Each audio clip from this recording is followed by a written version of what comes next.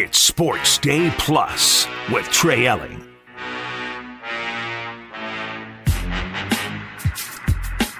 Coming up on episode number 52 of Sports Day Plus. At 6:30, it is the first of a two-segment conversation with legendary stand-up comedian Brian Regan ahead of his show at ACL Live at the Moody Theater this Sunday. Tickets at acllive.com. And in mere seconds, it's a couple of segments with one of my favorite people, Justin Wells of InsideTexas.com.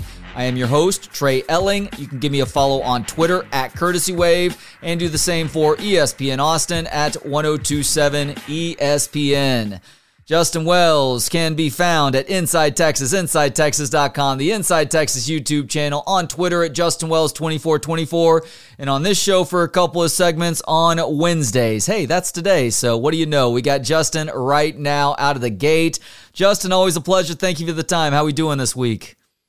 Man, we're doing pretty well. Still looking for a D-line coach. Lots of recruiting happening. Let's start with the D-line coach, Justin, because this is a position that has been open for a couple weeks now since Bo Davis decided to return to his alma mater a few weeks ago after initially spurning LSU.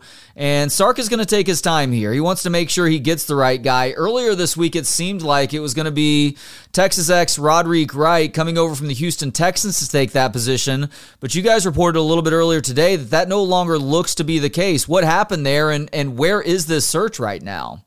That's the big question. You know, I think Roderick Wright made a lot of sense. And I think if I was a Texas fan, I'd be a little disappointed. And if I was Steve Sarkisian, I'd be a little more disappointed. I think at the end of the day, Rod Wright just really enjoyed the NFL. And, you know, man, it really is two different animals, coaching in college and NFL. I don't think people realize, you know, the age difference, I think, is easier for coaches because the younger the player, the easier to develop, to be able to coach up without criticism, you know, to be able to build a football player. In the NFL, man, these guys are dudes already. These are guys with families and this is their livelihood, and you don't have to recruit. And I think that's the biggest difference today in the NFL and college. It's the recruiting aspect, and it's not just recruiting high school kids. You're recruiting out of the portal. You're re-recruiting your own players to get them to stay another year, you know, another 2 years to you know, NIL. There's so many factors. I don't blame him in some regards because, you know, coaching in the NFL seems like it's a little easier today than it was 10 years ago comparative to college football, which were, you know, every single day is a grind.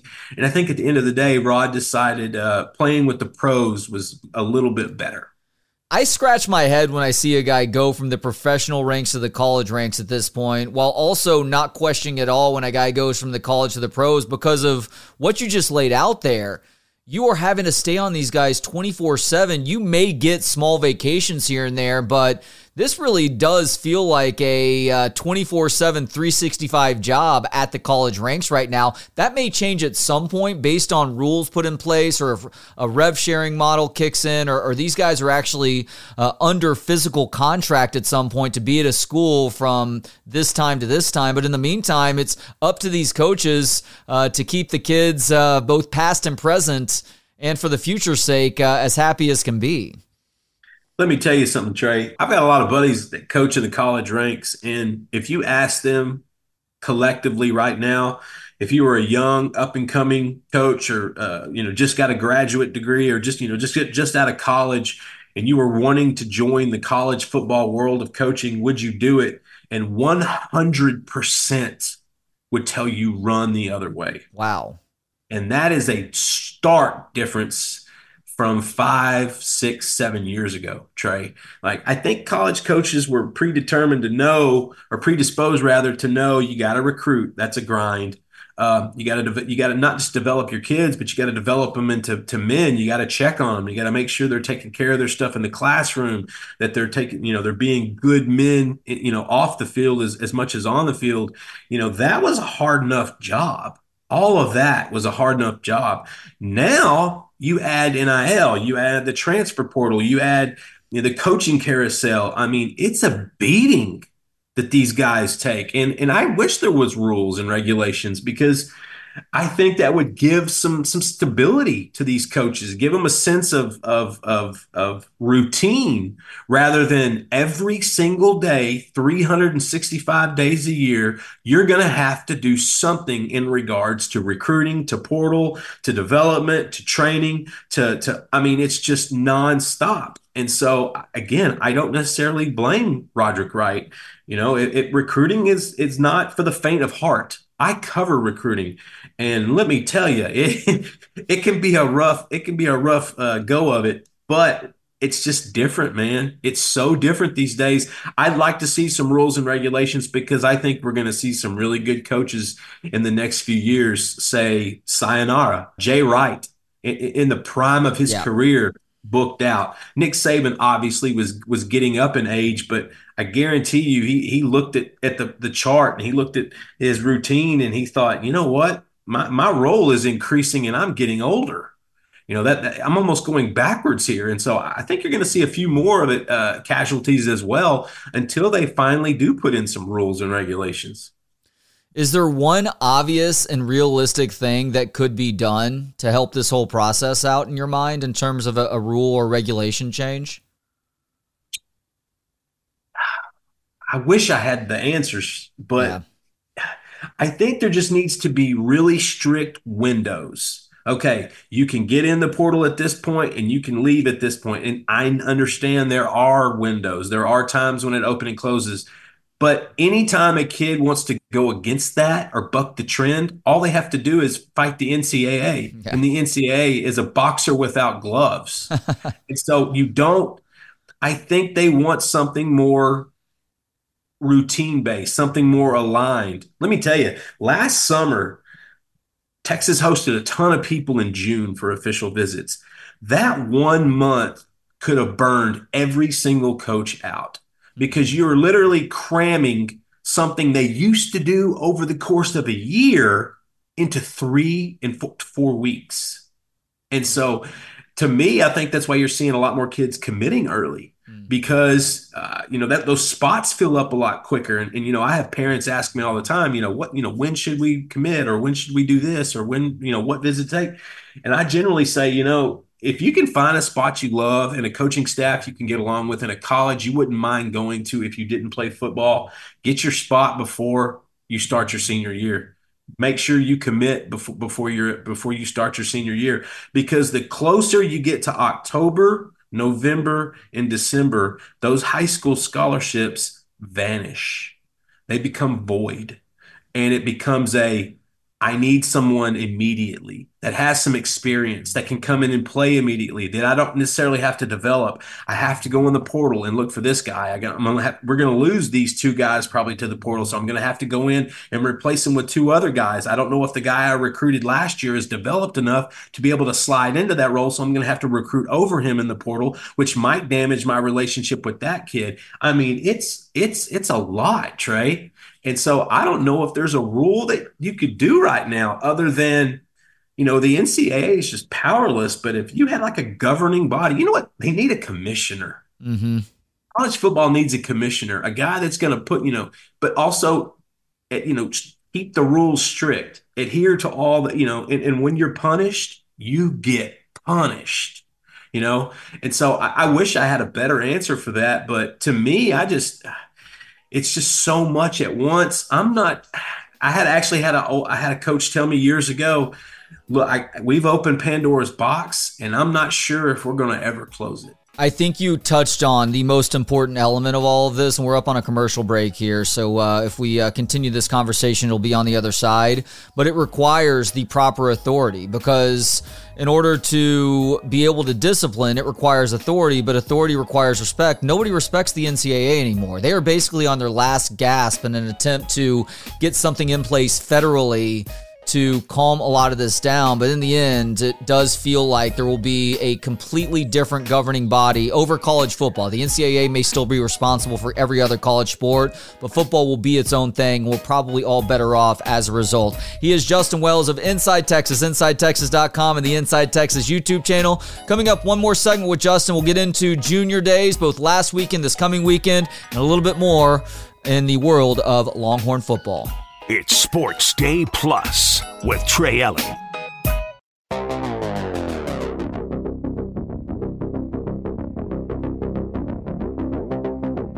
It's Sports Day Plus with Trey Elling. One more segment with Justin Wells of Inside Texas, InsideTexas.com, the Inside Texas YouTube channel. You can find him on Twitter at JustinWells2424 and hear him on this show for a couple of segments on Wednesdays. All right, Justin, let's talk a little Junior Days now. Texas hosted a Junior Day last weekend. How did last weekend go for Steve Sarkisian and company? Yeah, over 100 prospects were on campus for last weekend. This reminded me a lot of Mac Brown in capitalizing on momentum. And I think that's what Texas did. I think that's what Sark is doing. Texas has a lot of good karma going right now in the recruiting world and in the program, top to bottom. And so, you bring in 100 guys, and the truth is there were some really big names on campus. There were some big time dudes and big time talent, from 5-star Dorian Brew, 4-star Jordan Davison, Jonte Newman, big offensive lineman out of Bridgeland. And then you always find some surprises. Deshaun Morgan looks fantastic out of Austin Vandergrift. You had Riley Pettijohn pop in, a big-time linebacker out of McKinney. I mean, I could go on and on. John Turntine, who might be the number one prospect in the state, offensive lineman 2026 out of North Crowley. And so Texas did it big. And I got to tell you, man, it was cold. It was cold on Saturday. And the fact that they got all these guys in to made the trip and did all that, I think speaks volumes. As cold as it was outside, the inside of that facility was nice and warm. And I think that the momentum Texas has is nothing less than hot. Who is the running back recruit that they landed? The first member of the class of 2026, I guess.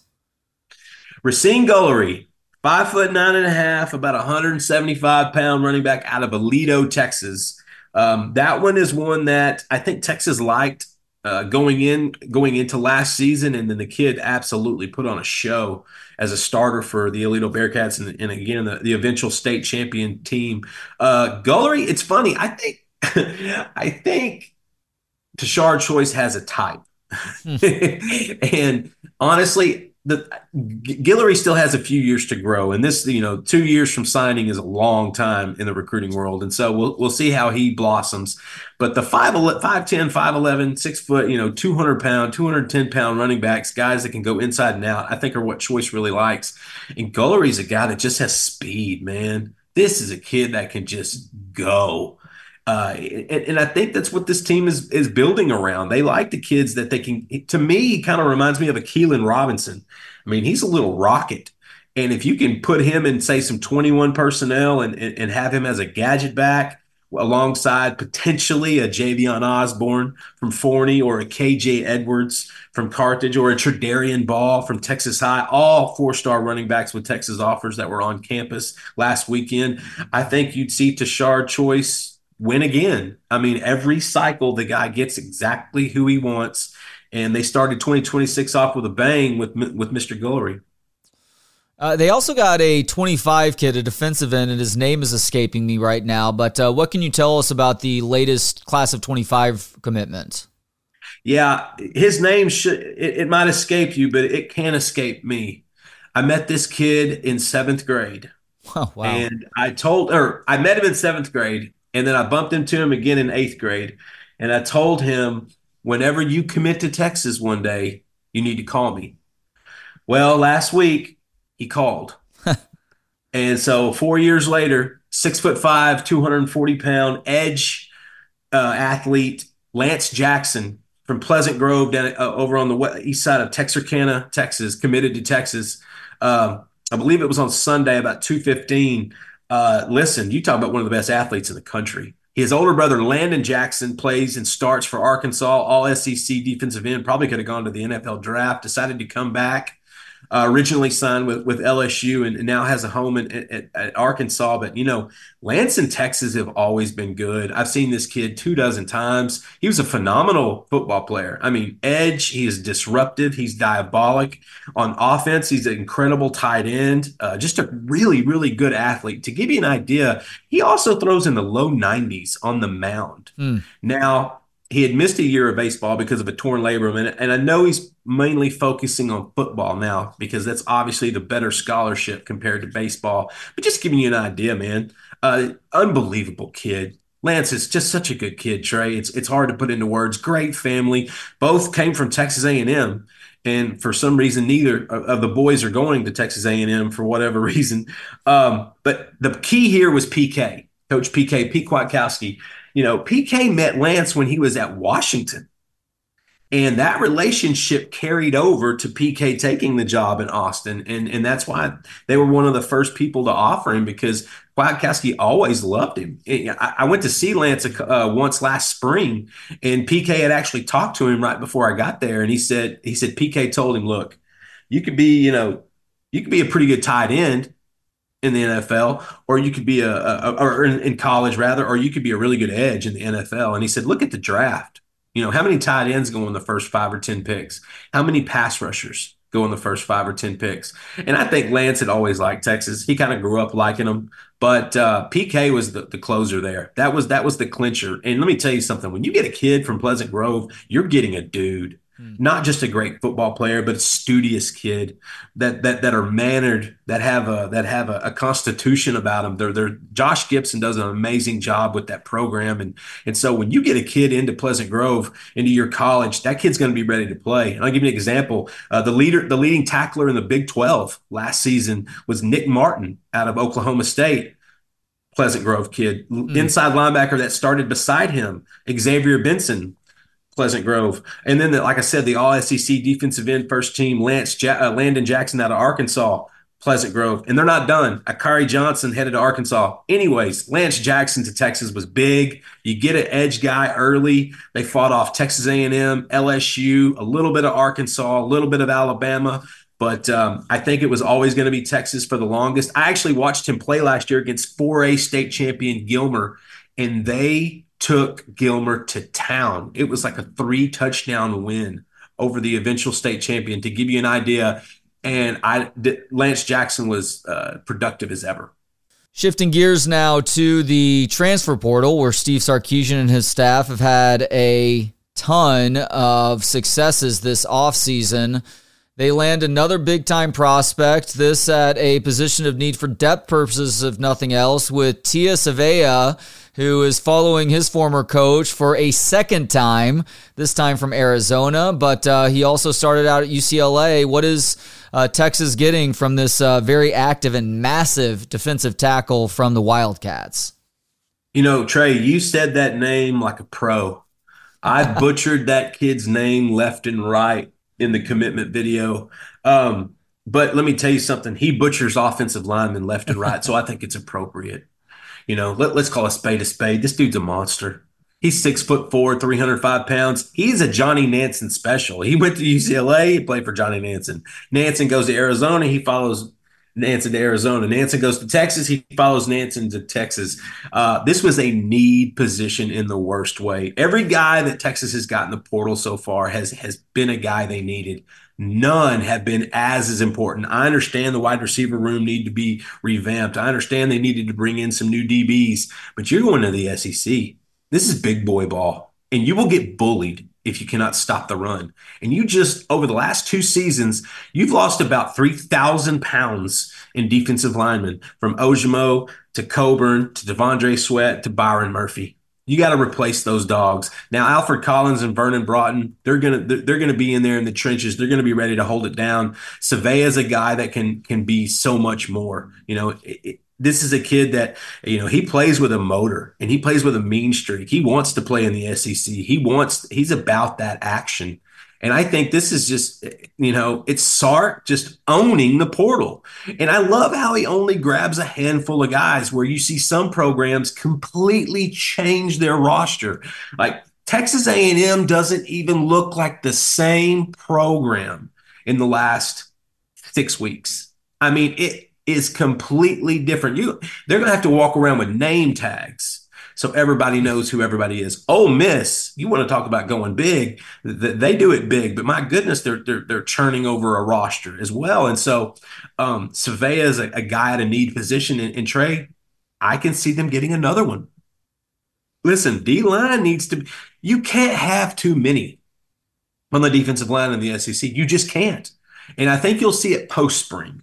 I think you'll see more guys when that window does open. You're going to see that post-spring. And also don't forget, there's pretty likely Jim Harbaugh's gone. He's not going to be coaching at Michigan next year. I'd be shocked if he is. And that's going to open up a 30-day window for Michigan's team to hit the portal or to look at their options. And so it's a constant moving, it's a constant cycle. It never changes, but you got to add defensive linemen. And I think this guy was tremendous. And with, we reported on Monday about defensive back Jabbar Muhammad via University of Washington, all Pac-12 corner, via Oklahoma State, all Big 12 corner, via DeSoto High School in Texas, cousins of Malik Muhammad and Billy Walton, defensive lineman and corner on the Texas roster. I think he's trending to Oregon. We reported that a few days ago, and I wouldn't be surprised if he lands being a Duck. And so Sark doesn't get every single person he wants in the portal, but they get most of them. And I think Savea is huge in the regard of stacking the defensive line because they've lost some really bona fide stars over the last 2 years. He is Justin Wells of Inside Texas, InsideTexas.com, the Inside Texas YouTube channel. You can check him out on Twitter at JustinWells2424 and hear him on this show, usually on Wednesdays each week for a couple of segments. Justin, thank you as always for the time, my friend. Hey, nothing but love, my man. Coming up, it is a couple of segments with legendary stand-up comedian Brian Regan, ahead of his headlining shows at ACL Live at the Moody Theater this Sunday. Tickets can be purchased at acllive.com. It's Sports Day Plus with Trey Elling.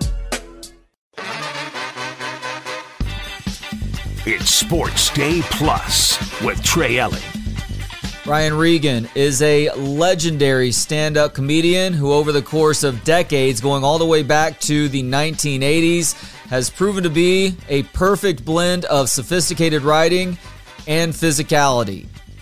You can currently see him a couple of different places. One, as a co-star in the TV series Louder Milk, starring Ron Livingston.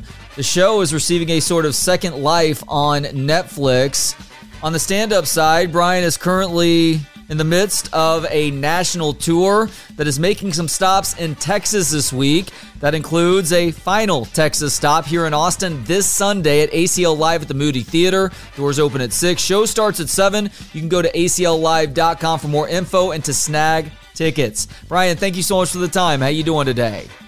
I'm doing great. How are you? I am good, and I have to tell you that I am pretty impressed with what you are putting yourself through right now. You are doing 6 Texas cities in 6 days, starting in El Paso. You're in Lubbock right now as we speak on Wednesday just before noon. You're heading to Irving, Houston, and then Austin here on Sunday night at ACL Live at the Moody Theater. My goodness, man, you are getting a great taste of what this state has to offer culture-wise.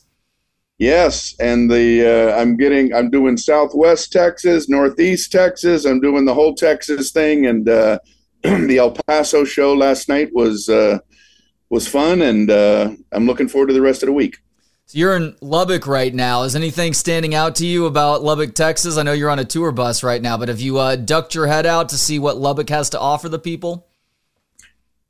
I wish I was adventurous enough to say, well, yeah, I got up at 5 a.m. I did my usual, 1 hour run, and then I went and checked out all the sights of Lubbock. I have nothing to offer. I can only tell you what I can see out the window here, and I see like a big propane tank and a dumpster. I'm not suggesting that Lubbock doesn't have more to offer. I'm just saying that that's all I can see from my perspective. I went to school at Texas Tech for a year and a half. Lubbock doesn't have much more to offer than that. Just be glad that the wind is not blowing from east to west, because at that point you start to smell the slaughterhouses on the outskirts of town. Well, I'll consider myself fortunate for the moment. There you go. And doing some prep for this interview, I listened to a couple of other interviews that you've done over time, and that included the conversation you had with Neil Brennan last year. Great conversation, by the way. A big fan of Neil. But during that conversation, you had talked about constantly making the effort to redefine yourself, to not become stagnant with how you are going about putting together an hour for your stand-up comedy, which you've been so good at for so long now. Is there a general theme or general idea that is behind the current hour that you're rolling out for the people here in Texas and beyond?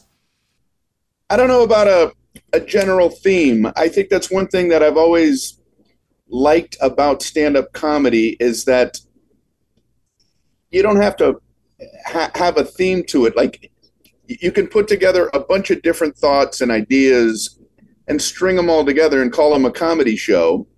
And that's one thing I love about it. I mean, I've got jokes about guns that I'm putting in, which might surprise people. I've got jokes about mundane stuff too, you know, Barbie dolls and how kids walk them. And, you know, I talk about a wide variety of things, and then I just try to string it together, and hopefully people come away enjoying it. I think that's something that people may not realize who just knows you as this guy who's really funny, who doesn't cuss. It's not like you're not touching on taboo topics at times. You're just not using blue language in the process. It doesn't mean that you're not taking chances and you're not going places that may cause somebody who doesn't know any better, or somebody who, quite frankly, probably doesn't belong at a comedy show, to gasp in horror that you're saying something like that out loud into a microphone. I very much appreciate you saying that, because one of the challenges of doing comedy the way I like to do it is that if people hear, I know you didn't use the word clean, but a lot of times people use the word clean to define what I do. And if somebody just hears that word but doesn't know or watch what I do, they can have the wrong connotation of what it is that I'm doing.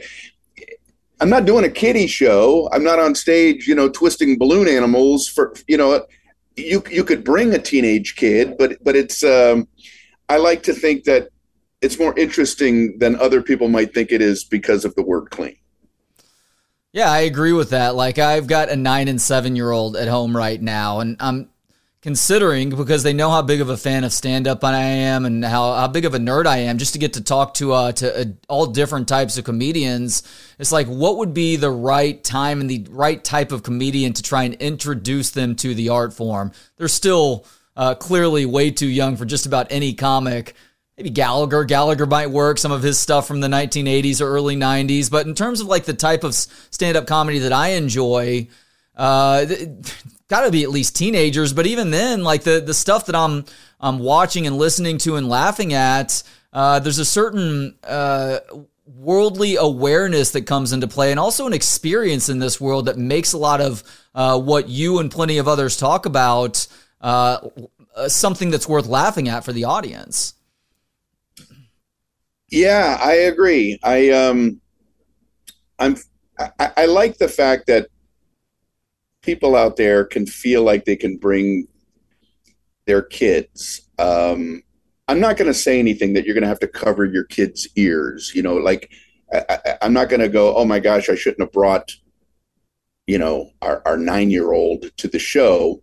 But at the same time, the 9-year-old is probably not going to be getting into a lot of what I'm talking about just because of what you're talking about. You know, it's like you have to have lived some life to understand what certain comedy jokes are about. I mean, I like to do some stuff that kids would enjoy, but I also am trying to do stuff that, you know, 60, 70-year-old people can enjoy too. Yeah, it's got a wide array of appeal, I would say. And one of my favorite moments, I'm sorry, I did a show one time, and a family came backstage after the show, including their grandmother. She was like in her 80s maybe, and they had like grandkids. There was the whole gamut. And they were all being very nice. We were taking pictures, and the grandmother said to me, so how long have you been in vaudeville? I'm like, wow, vaudeville. I guess since 1910. I don't know how to answer that question, but and her kids were going, Grandma, it's not vaudeville. He's not doing vaudeville. Well, I guess that means that you're not going to be able to tell her about doing stand-up in whorehouses back in the late 1800s then either, huh? You're right. Right. She had the wrong notion. So one other thing that you talked about with Neil Brennan that I'm in complete agreement with you on is having a sort of line anxiety. And you talk about the need for lines to be clearly marked and fair. I just have a general abhorrence to lines, Brian, because I don't know how much is actually worth standing in a long line for. Like, people love standing in lines here in Austin for really good barbecue. Well, look, I get that. I've eaten at a lot of those places. The barbecue is really good, but there's places here in town where the barbecue is just as good that doesn't require you to wait in a line. Now, you take it as far as saying that there's like a basic courtesy or a lack of etiquette that comes into play with people when it comes to lines, or somebody just walking up on, let's say, a counter at an airline or something where there's a line of people and it's like, hey, I just need help with this really quickly. It's like, actually, all of us just need help pretty quickly. What do you think it'll take for society to return to a sort of etiquette and courtesy that seems to have just completely vanished over the last 15 to 20 years? I don't know. I would hope that, that human behavior can have a pendulum aspect to it, like maybe it can get so unfair and out of control that people as a whole start going, hey, why don't we be nicer and kinder again? I remember years ago, Carol Burnett and, gosh darn it, I'm blanking on the other actor's name. They went on a talk show circuit trying to get people to be nicer. It was a short-lived thing. Who's the guy in Midnight Run? Not Robert De Niro, but Charles Grodin? Charles Grodin. Yeah. It was Charles Grodin and Carol Burnett did a talk show circuit. Like, they would go on the Tonight Show and different shows, and their whole message was that people are getting out of line and they should start to be nicer and kinder to each other. And I remember thinking, this is an interesting tour that they're on. Like, they weren't plugging anything, they weren't plugging a movie, they weren't doing anything other than trying to get people to be nice. And I remember thinking, this is pretty cool that they're trying to take this on. I don't know how successful they were, but the effort was to be commended. And I personally think that etiquette needs a resurgence. People kind of stop considering etiquette in this world because for a while it was like people thought it had to do with like plates and, what fork do you use and what cup do you use and that sort of thing. And people go, this is ridiculous. Who cares about this stuff? Well, it's not so much that. It's how we are with each other that's important. And I think, especially with technology and phones and all of this stuff, I really think that there's a place for people to be a lot more interested and concerned about etiquette and how we are with each other and how we care about each other and how we love each other. And, I'm hoping that the pendulum if it gets so bad that people will want to improve how they are. He is stand-up comedian Brian Regan performing at ACL Live at the Moody Theater this Sunday at 7. Go to acllive.com to snag those tickets. Coming up, one more segment with Brian on the other side. It's Sports Day Plus with Trey Elling. It's Sports Day Plus with Trey Elling. Final segment with legendary stand-up comedian Brian Regan performing at ACL Live at the Moody Theater this Sunday. A few tickets do remain. To grab those or for more information, go to acllive.com. Brian, in watching your second appearance on Comedians in Cars Getting Coffee with Jerry Seinfeld, at the end of that episode, you said something that I think is so profound. You were talking about getting butterflies in your stomach and how butterflies are important. It shows that you are feeling something. It shows that you care. I think you called butterflies memory makers. I thought that was so poetic how you put that. I'm curious, though, outside of stand-up comedy, or I guess assuming that you do still get butterflies and you perform stand-up comedy, what else gives you butterflies right now in your life, Brian? Wow. I have some other projects that I'm working on that are not stand-up comedy oriented, like new things for me. I'm in a TV series called Louder Milk, which is getting new life. It just got moved to Netflix, and it's one of the top-rated TV shows on Netflix. Peter Farrelly is a co-creator. This show gave me an opportunity for myself to see if I could act. And I'm getting some good comments about it. And so it's like a whole new thing career-wise for me to, as much as I love stand-up, I mean, I love doing stand-up comedy, but to be able to act is a big thing for me. So that gives me butterflies. It gives me butterflies before I'm shooting a scene, wondering if I'm going to be able to pull it off. And I have a wonderful woman in my life, and she gives me butterflies. That's important. I can't speak to the woman in your life, but I'm about 4 or 5 episodes into Louder Milk. Livingston is great in that show, obviously. You do a bang-up job, too, though. Congratulations on that.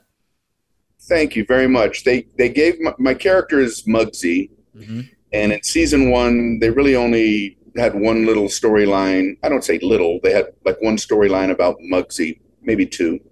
Season 2, they gave me a lot more. And then season 3, they really laid a lot of stuff on me, a lot of heavy emotional stuff. In fact, when I read it, I was like, I don't know who they think I am. Why do they think I can pull this off? And it was one of those things where I better, because I'm a piece of a pie in this bigger show. I can't fail. I have to do as a good enough job to pull this off. And I'd like to say I think I did, but it was a whole new experience for me. So being able to act, funny story. They shot, each season is 10 episodes. So they shot it like a movie, though. Each season we shot all 10 episodes, like kind of at the same time. So you don't necessarily shoot everything in the correct order. You might shoot a scene from episode 4, and then that afternoon you're shooting a scene from episode 1. So you have to keep everything in your mind of what your character knows or doesn't know at that time. And you get the script ahead of time, which they call the Bible. The Bible just means the entire script. I didn't know this term. And I asked Peter Farrelly one time, I said, hey, in this scene, he's the director and co-creator. I said, in this scene coming up, do I already know such and such happened? And he said, well, have you read the Bible? I was like, wow. Not in a while. Which part of the Bible should I reread to know how to handle this next scene? And he meant, of course, the Louder Milk Bible. So what allowed you to ultimately unlock some emotional places or some vulnerability that you were at least at the start a little bit concerned about in season 3? I don't know. There are a lot of people who, you mentioned Ron Livingston. Yeah. He is an incredible actor. He's the lead. He plays Louder Milk in the series, Ron Livingston. And I watched him every take, even takes that weren't used, even when camera's not on him. Every moment was 100% believable when I watched him. I saw one scene that he did where I thought he was a little off track. Only one. And he stopped after 15 seconds, it said, cut, let me get on track. And then the next take, he was right back at 100%. So I only saw one scene. Whereas me, I mean, they say that there are certain actors who don't take notes. They don't want notes because they feel they're gifted enough where they will decide for themselves. They don't want a director coming up to them. I need notes. Give me notes. I need all the help I can get, and some of these moments you have to, for me, the only way I could pull it off was like, I need this to be me. I'm not a good enough actor to be somebody else. I need it to be me. So if I can get it into my head that what I'm about to say as my character is me in that situation, then it feels real to me. And so that's how I did it. Obviously, you're a little bit more well-versed on the stand-up side of things and acting, serious or otherwise. And Loudermilk is a great example of the dark comedy, by the way, for anybody who's curious to check out more. You can find it on Netflix. It's one of the top shows as it currently stands, and Brian's role only increases over the course of the 3 seasons. Do you seek out notes when you're building a new hour, or are you to a point with your stand-up career where you have a pretty good sense of what's going to work and what's not? Obviously, you have to get up on stage and work at least a little bit of it out, but are you seeking those same sorts of notes out with other stand-ups when you're building an hour? That's a good question. Stand-up wise, I like it to come from my mind. I like it to come from my mind and my point of view. The vast majority of it is coming from somewhere in there. That doesn't mean that if I do a bit somewhere that I'm working with a comedian, they might have a tagline or something, or they might say, well, how about if you say this, or how about if you say that? Yeah. And if it fits and it feels like it's consistent with how I think, I'm certainly open to that. And so, yeah, I've gotten lines or little moments, little beats here and there that other comedians have suggested to me that I will incorporate if I feel if it is fitting with how I think anyway. If it's a laugh that would work, but it's not how I think, I wouldn't want to do it.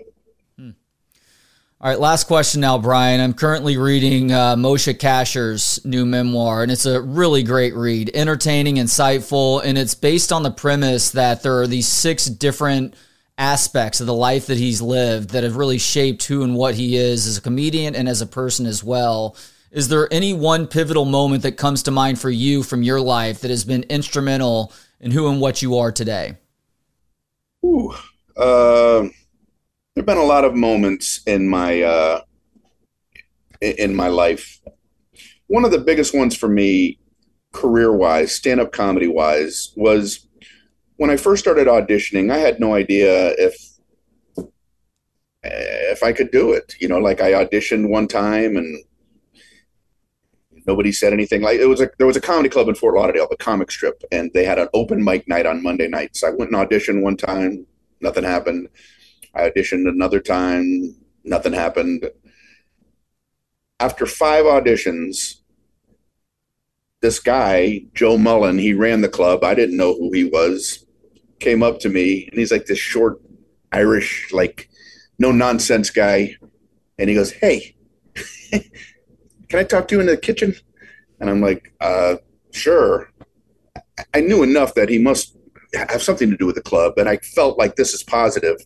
And he brought me into the kitchen. He goes, "Hey, I've been watching you over the last few weeks, and I think you got something. And as far as I'm concerned, you just passed your audition," which was like, I get emotional thinking about it because it was life-changing for me,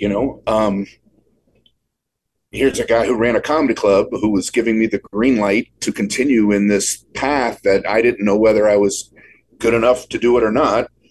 And so I passed the audition that night. He said I could go on every night from then on after the headliners. That's a whole other story. They would throw locals on after the show was over in front of the audience as they were leaving. But that night, when he said that I passed my audition, That was in Fort Lauderdale. I was still living with my parents in Miami. I was driving home that night on cloud 9 about what had just happened, and I saw a shooting star that I had never seen a shooting star.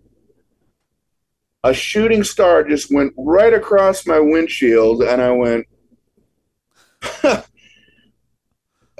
if this isn't the most magical moment, so that moment will always live with me.